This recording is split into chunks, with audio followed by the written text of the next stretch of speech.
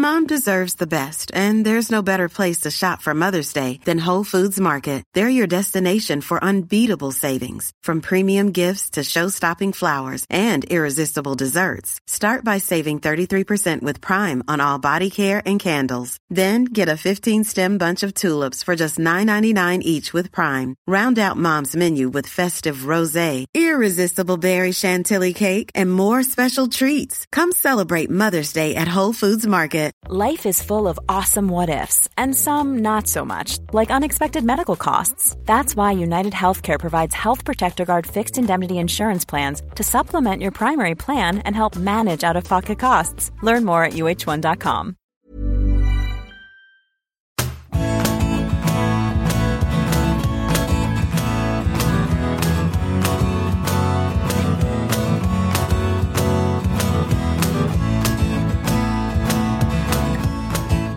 Welcome to the big interview, BITESIZE. I'm Graham Hunter, and in each episode, you'll hear an elite footballer tell a story that's guaranteed to brighten your day. All of them come from my podcast, The Big Interview with Graham Hunter, which you can find by searching on Spotify or wherever you get your podcasts.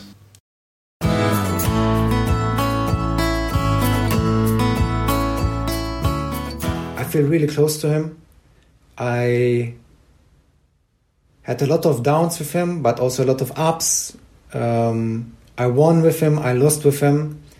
I know that family in general, people around him, friends, which he considers also family, as someone who's from Spain, you know, with that culture, who, you know, is very close with people, with his people.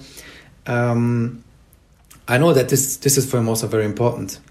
And he has it mentioned also a few times also in the media, you know, when David Silva, as an example, had issues with his family going on. Family is always number one for him. And sometimes I try to look at him not just as a manager, also as a friend, as someone from the family. Yeah, I would consider myself really close to him.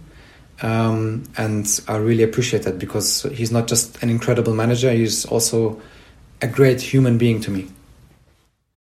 I think mainly I remembered it because for me he was someone who I just admired, like especially watching his Barcelona side, you know, and I was still a teenager back then, watching his Barcelona sides play, playing not just with that success, you know, lifting all these trophies, just also the way they were playing, you know. I just like, for me, it was always, when he was there, my biggest dream ever was to play in that side. I think I was just, I don't know, 17, 18, 19 maybe, I was, or 20. But it was just, it was so far away. But that was just incredible, just to watch, you know, them playing. I don't know, I just loved it so much. And then he came to the Bundesliga. It was exciting. We faced them many, many times.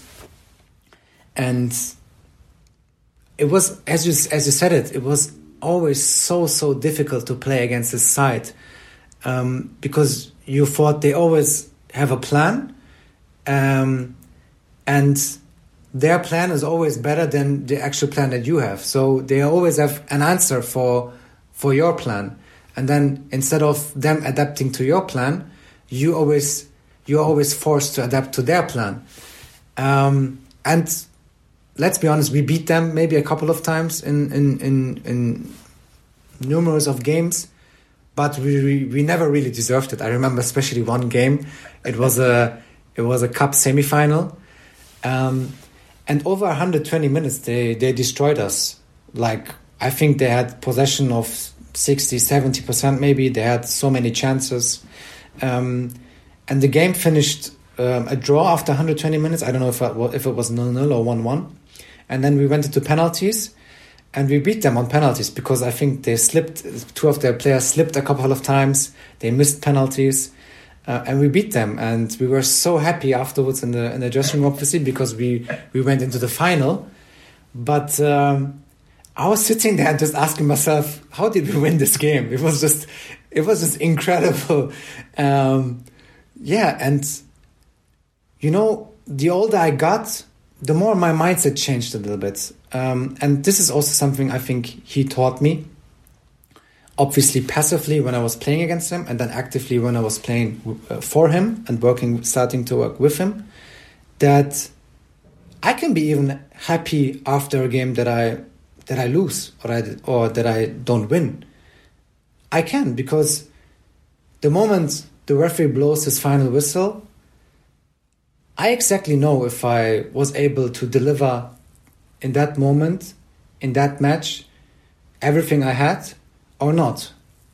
And there are always games that you feel a bit unlucky, and of course you're sad. I remember, as an example, that Champions League game against Tottenham when we got knocked out after the 95th minute when Raheem scored the goal, and before there was a goal and it was offside, and we got knocked out. And after the game I was so sad and so disappointed, so frustrated. But I really had the feeling I gave it all on the pitch. I gave it all, and since today, I think we played great. Of course, we did stupid mistakes. We conceded 3 goals, but we really played a really good game. And of course, I was angry, I was sad, I was disappointed. But at the end of the day, I was able to tell myself, okay, I give it all today, and it was not meant to be, and we continue from here.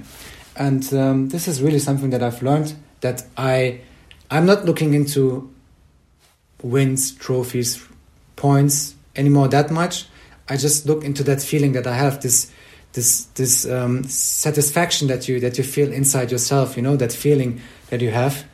And if that's the case, probably most of the time you will also win, this will come automatically. But even if not, the world goes not down, and you can still be happy about what you did.